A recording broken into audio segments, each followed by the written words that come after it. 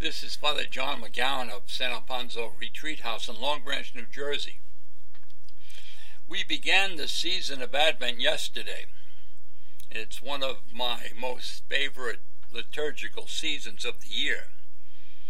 Advent catches us in the middle between the old and the new, between the familiar and the unknown, between anticipation and nostalgia. But Advent is not another Lent. It's not primarily about penance. The vestments are a hopeful white, trimmed in a sad purple. The Easter season is about joy and resurrection, and Lent is obviously about prayer and repentance. But Advent jars us. Is it about preparing for the feast of Christmas?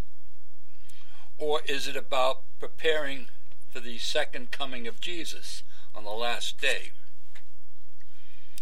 Advent is really about waiting, and we are so bad at waiting. We live our lives today between rushing and waiting. We rush to airports to catch a plane on time, and then we wait. We rush to shop for sales, and then we wait online. We race to be on time, but then so often we hurry up and wait. We hate waiting. And yet Advent invites us to slow down and wait.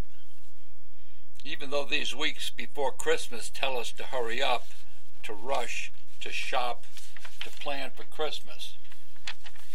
Advent tells us to live each moment, to be alive, to be attentive to the present. But living in the present moment is almost impossible for us human beings. We are either locked in the past or we're looking toward the future. And because of that, we miss today. We miss the now. Jean-Pierre de Caussade, a Jesuit, wrote this classic spiritual work called Abandonment to Divine Providence. And in this work, he tells us about the sacrament of the present moment. He says, each moment is like a sacrament where we can experience the presence and activity of God in our lives. Each moment is the only time we can meet God. It's the only time we can become holy. It's the only time I can do good. The only time we can say, I love you, or I'm sorry. And yet we're so wrapped up in the past and the future that so many of us do not live in the present. God gave Moses his name at the burning bush incident in the Old Testament.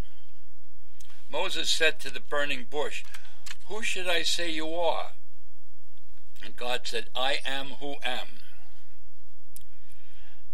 When we get locked in the past, God is not there. His name is not I was. And when we worry and fear the future, God is not there either. His name is not I will be. It is in each now that we have that we can meet God. His name is I am who am.